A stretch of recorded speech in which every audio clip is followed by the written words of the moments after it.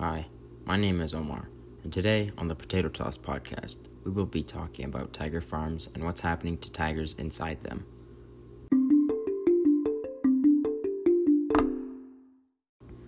So what is a tiger farm anyway?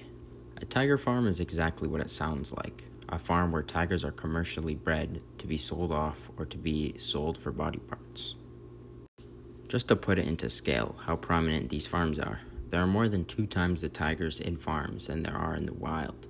Or to put it into numbers, there are an estimated 8,000 tigers across Asia that are in farms, whereas an estimated 4,000 tigers worldwide are in the wild. So as you can see, there are more tigers on the farms in Asia than there are in the whole world. From what I've read, tigers at these farms are kept in terrible conditions, sometimes even kept with other tigers in a very small enclosure.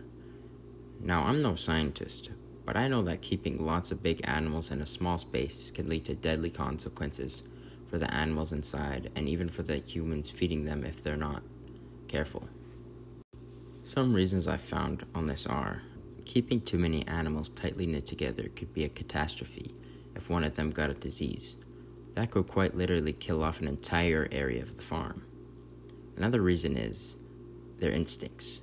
If 2 male tigers are in a cage together, that could get pretty vicious if they start fighting for the territory of the cage.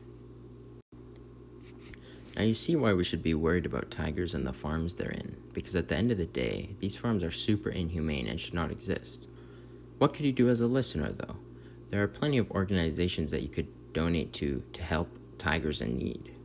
One that I recommend, I will put in the description for you to check out on your own time.